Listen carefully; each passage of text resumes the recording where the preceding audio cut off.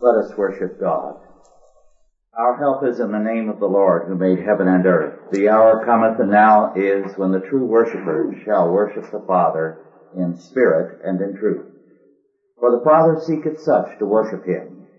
God is a spirit, and they that worship him must worship him in spirit and in truth. Let us pray. Most merciful Father, we come to thee mindful of our need, the need of our times, of our world, of the church, and of the nation. O Lord our God, thy judgment is upon us, for we have sinned. We have gone astray, and we have, in all our ways, renounced and forsaken thee. We give thanks unto thee, our Father, that in judgment there is mercy, and in adversity there is grace, and that we have thy sure word that thou wilt never leave us nor forsake us, so that we may boldly say, I shall not fear what man may do unto me, but thou wilt always sustain us. And so we come into thy presence. We come to be made strong by thy word and by thy spirit, so that in the time of trouble we may be more than conquerors, so that the times of trouble might become the times of the birth of a greater freedom, a greater righteousness, justice, peace, and prosperity in thee. Bless us to this end. In Christ's name, amen. Our subject this morning is Consecration and Investiture. And our concern is with Leviticus 8:14 through 36. But we shall read just a few verses from Leviticus 8:22. A key portion of the chapter. Leviticus 8:22, and he brought the other ram, the ram of consecration. And Aaron and his sons laid their hands upon the head of the ram, and he slew it. And Moses took of the blood of it, and put it upon the tip of Aaron's right ear, and upon the thumb of his right hand, and upon the great toe of his right foot. And he brought Aaron's sons, and Moses put of the blood upon the tip of their right ear, and upon the thumbs of their right hands, and upon the great toes of their right feet. And Moses sprinkled the blood upon the altar round about. In this chapter, and in chapters 9 and 10, and also Leviticus 24:10 through 23, we have the only historical data in Leviticus.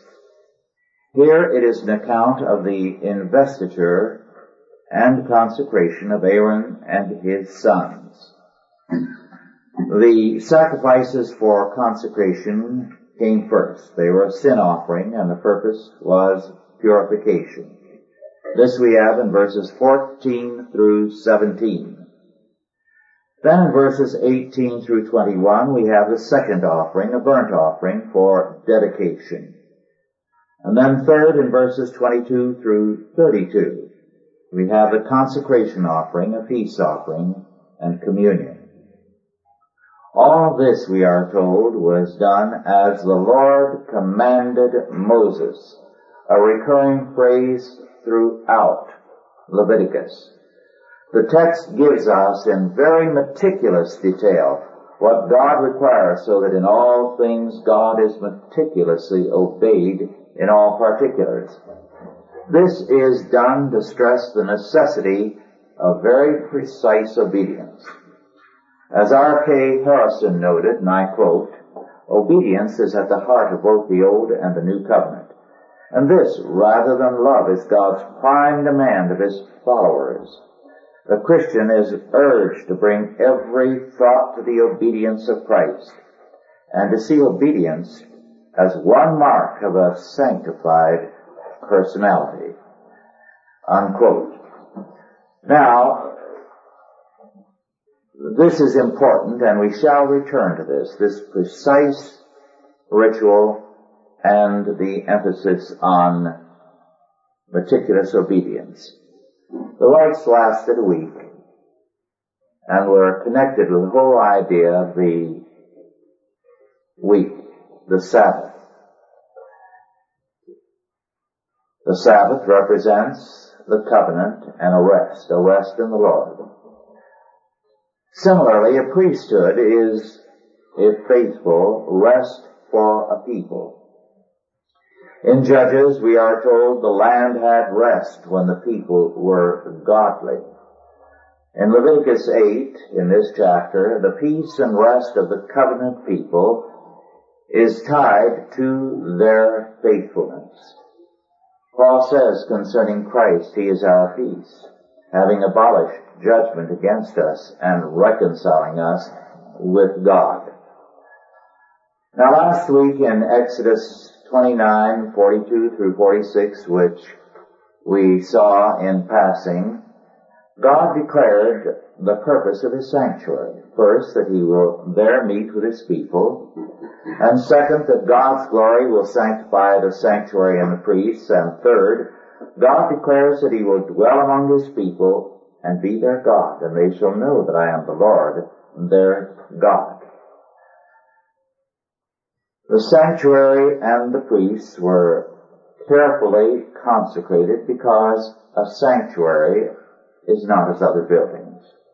It is set apart for sacred use, and the profanation of God's house is a serious matter. If the Bible means what it says, God requires beauty and glory in all houses of worship dedicated to Him.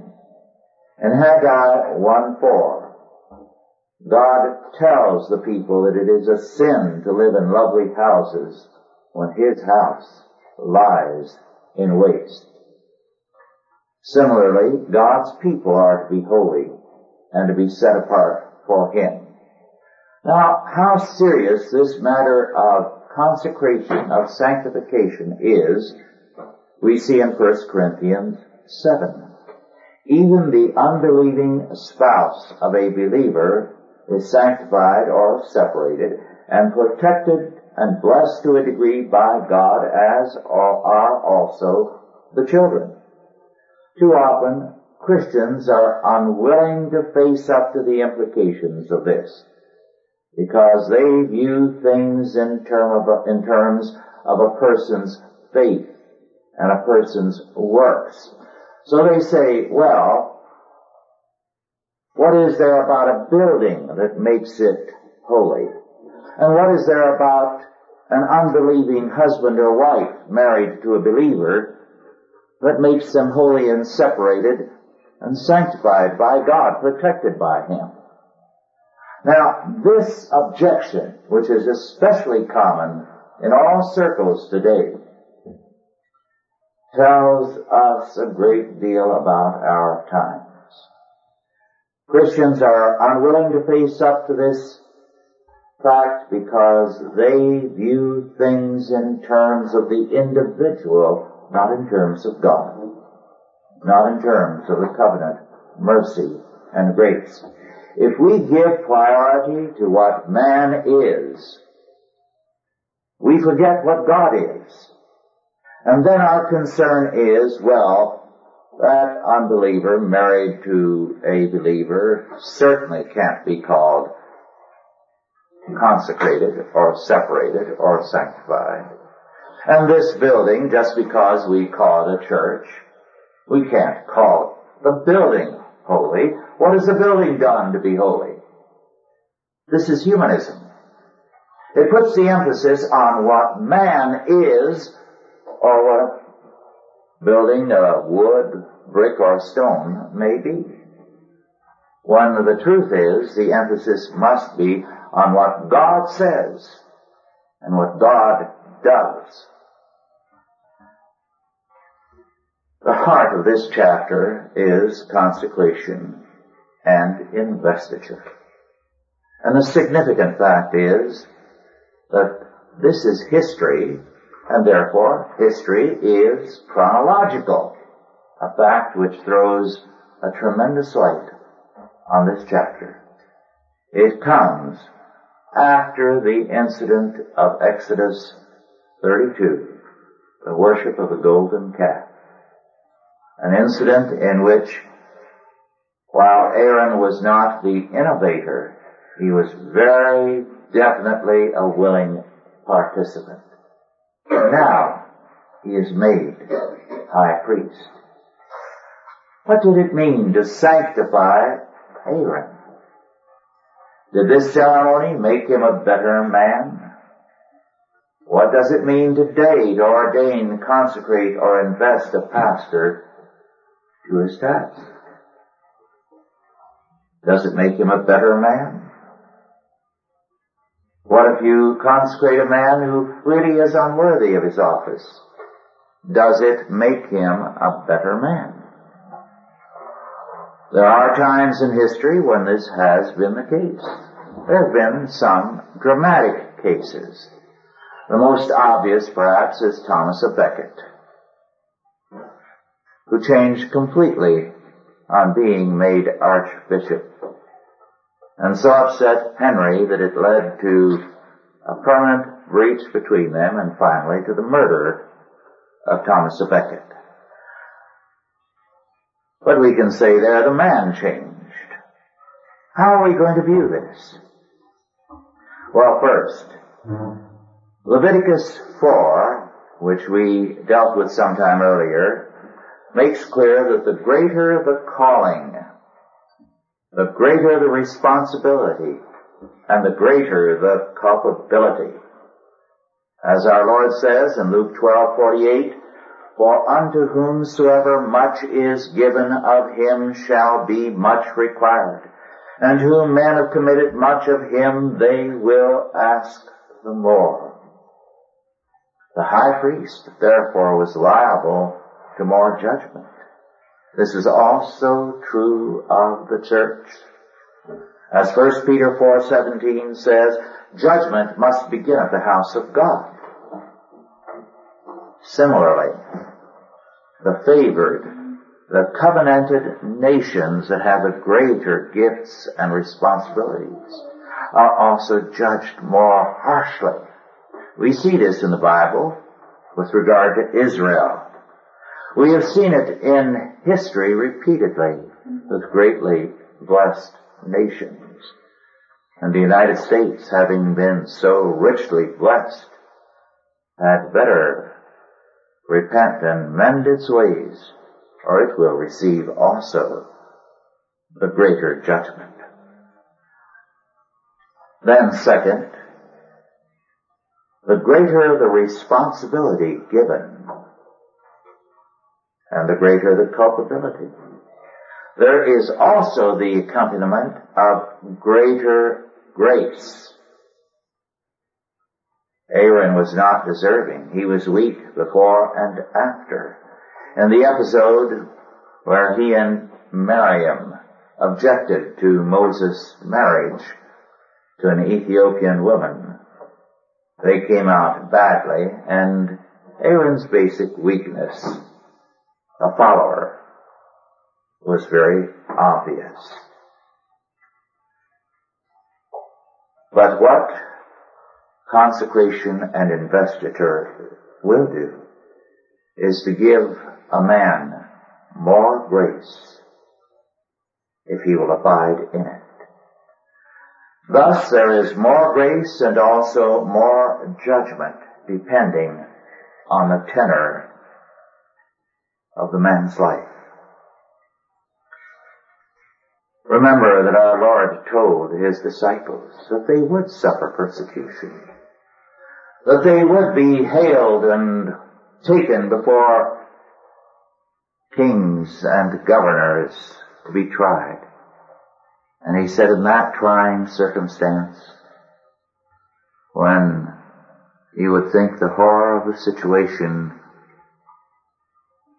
will destroy you. Take no thought of what you shall say. The word will be given you by the Spirit.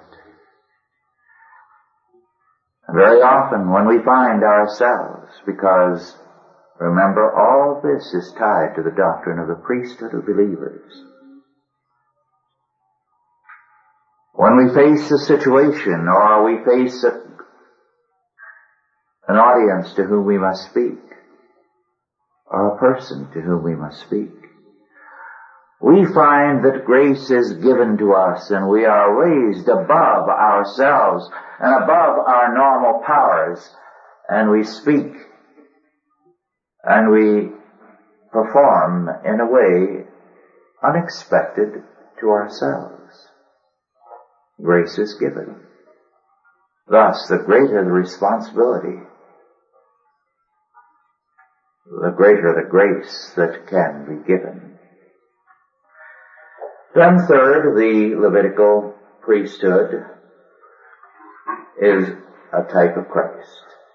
As Lange said, and I quote, emphasis is everywhere placed upon the fact that they were appointed of God. They were in no sense appointed by the people. Had they been so, they could not have been mediators. All was from God. The Levitical priest could be but a type of that seed of the woman who should bruise the serpent's head. Unquote. The continuing endowment of grace apart from the gifts of the Spirit in the New Testament was thus given in consecration and investiture through the laying on of hands. Paul in 2 Timothy, first chapter, verses 6 and 7, writes, "Stir up the gift of God which is in thee by the putting on of my hands. For God has not given us the spirit of fear, but of power and of love and of a sound mind." What Paul there says, when he says stir up, is literally rekindle. Something was given to you on that occasion. Now rekindle it. Thus, the laying on of hands and the gift of grace, power, love, and a sound mind, which are here specified, is not automatic.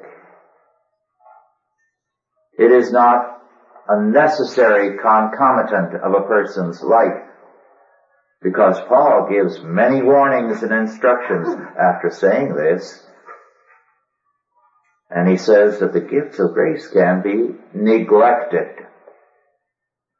So, he tells Timothy, stir up or rekindle God's gift. It is a fire which neglect can reduce. Colin Dalish commented with regard to this, and I quote, "This investiture, regarded as a putting on of an important official dress, was a symbol of his endowment with the character required for the discharge of the duties of his office. The official costume being the outward sign of installation in the office which he was to fill." Unquote.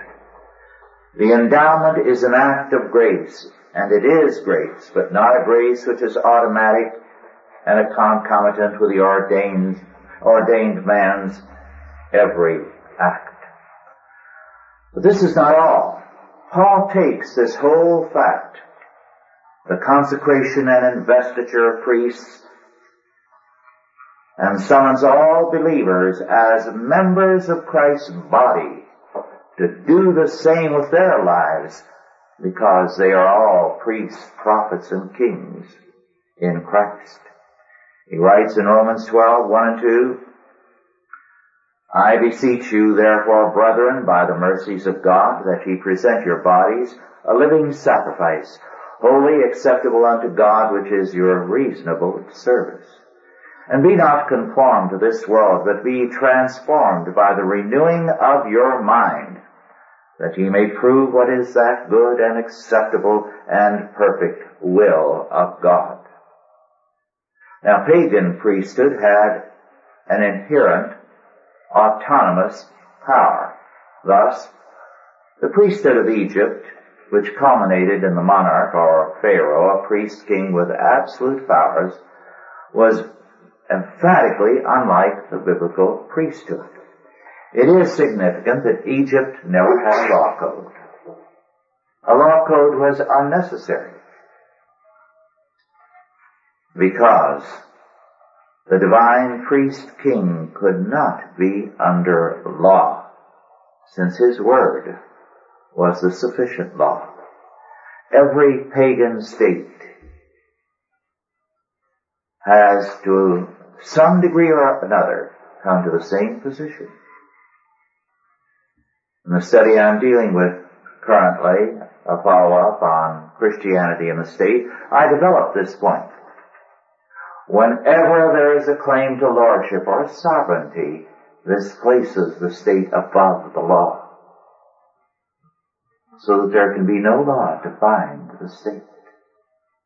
This is why no law passed by Congress cannot be overturned by the bureaucracy, by the courts, because nothing can bind a sovereign power. But God's priests, His apostles, His pastors, His people are all under God's revealed law as given in His Word. And the sin offering makes clear this fact, because priesthood began by self-abnegation, by the confession of sin, by the renunciation of personal merit. And this renunciation of personal merit must be accompanied by a strict obedience to God's every word. And as a result of this strict obedience, there are then blessings. And the declaration is, the glory of the Lord shall appear unto you. And then forth, because all God's people are called to be His servant priests, we are all, when we give ourselves to His service with all our heart, mind, and being, consecrated and invested by His grace to do His work. His grace summons us, redeems us, and then His grace invests us. In the ritual of purification, at the center of it, Aaron's right big toe and that of his sons was smeared with blood, also his thumb and his right ear. His ear was first consecrated to listen always to God's word. His hands were consecrated next, the part standing for the whole, the right hand's thumb for both hands, to do God's work, and his feet to walk always in the way of holiness. Psalm 119 is a long psalm, the longest chapter in the Bible, and it is a reflection on this holy duty of all of us. The psalmist declares, among other things, order my steps in thy word, and let not iniquity have dominion over me. Thou art near, O Lord, and all thy commandments are truth. Great peace have they which love thy law, and nothing shall offend them. In Leviticus 8, 10, and 11, the house of worship is also anointed with all its furnishings. Again, it must be recognized that this is ordered by God. In our day, men are casual about God's house and its furnishings, and too many see more than the barest expenditures here as wasteful. And yet those same people are often particular about having attractive clothing for themselves and desirable housing. But this attitude is not new. When a woman poured an ointment of spikenard over our Lord's head and body, some of the disciples, we are told, were very indignant, saying, "Why this waste of the ointment made? for it might have been sold for more than 300 pence, and have been given to the poor, and they murmured against her. Our Lord, however, rebuked the disciples and commended the woman. The description of the requirements for the tabernacle stressed beauty and costly construction. The very garments of Aaron are declared not only holy, but to be for glory and for beauty. To assume that God wanted this to impress Israel because they were a childlike people, and that we do not need to do this today, is a childish opinion and insulting to God. Throughout the law, we are told that His honor requires the first fruits of our lives, abilities, and concerns. This means that in every sphere, including the construction of churches, only the very best is good enough for God. So there is nothing childlike or primitive of a requirement of excellence in the physical and in the moral spheres, in a requirement of excellence of men and of what men build for Christ's work and kingdom. God does not like leftovers.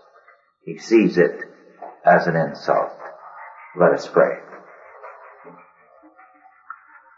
O Lord our God, Thy word is truth. Thy word is a light upon our way. Give us grace to walk in Thy word and spirit, and to be more than conquerors in Christ our Lord. In His name we pray. Amen. Are there any questions now about our lesson?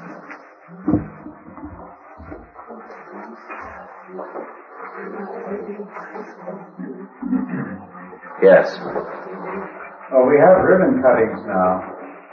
We have what? We have ribbon cutting ceremonies. Yes. And groundbreaking ceremonies. But we don't have consecration. No, we don't. We no longer feel the need to consecrate ourselves or our work or our buildings. We should remember there was a time that, and it's still done to a minor degree in some communions, when a new house was consecrated, when a new fishing boat was consecrated, and men wouldn't sail until it was so done, when a new vineyard was consecrated when a man moved into it. And I can remember that as a boy. When every kind of work was set apart as a person took it over, a Christian took it over, to the Lord. And the purpose of the vestiture was that the garments, when he functioned as a high priest, would set forth that in this capacity the high priest or a priest was more than himself. Now this is an important symbolism. It sets forth the fact that when we do God's work, there's more involved in it than ourselves. Of course, today, because of the hostility to Christianity, it's not advisable for clerical garb to be worn in public, or even a cross, as some of us know. So, we have a deep consecration of everything in progress today, which is a very ugly fact. What we need is, beginning with ourselves, to work towards a reconsecration of all things. Any other questions or comments?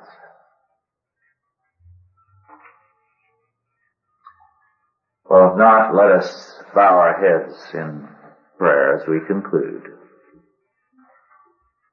O Lord our God, here and now, we consecrate and reconsecrate ourselves, our work, our possessions, our families, our all. into thy service. Lord, grant that as the world seeks to deconsecrate us, that with all our heart, mind, and being, we give ourselves to thee and to thy word. That we work to bring everything into thy holy kingdom and to make all things holy thine. And now go in peace. God the Father, God the Son, and God the Holy Ghost bless you and keep you, guide and protect you this day and always. Amen.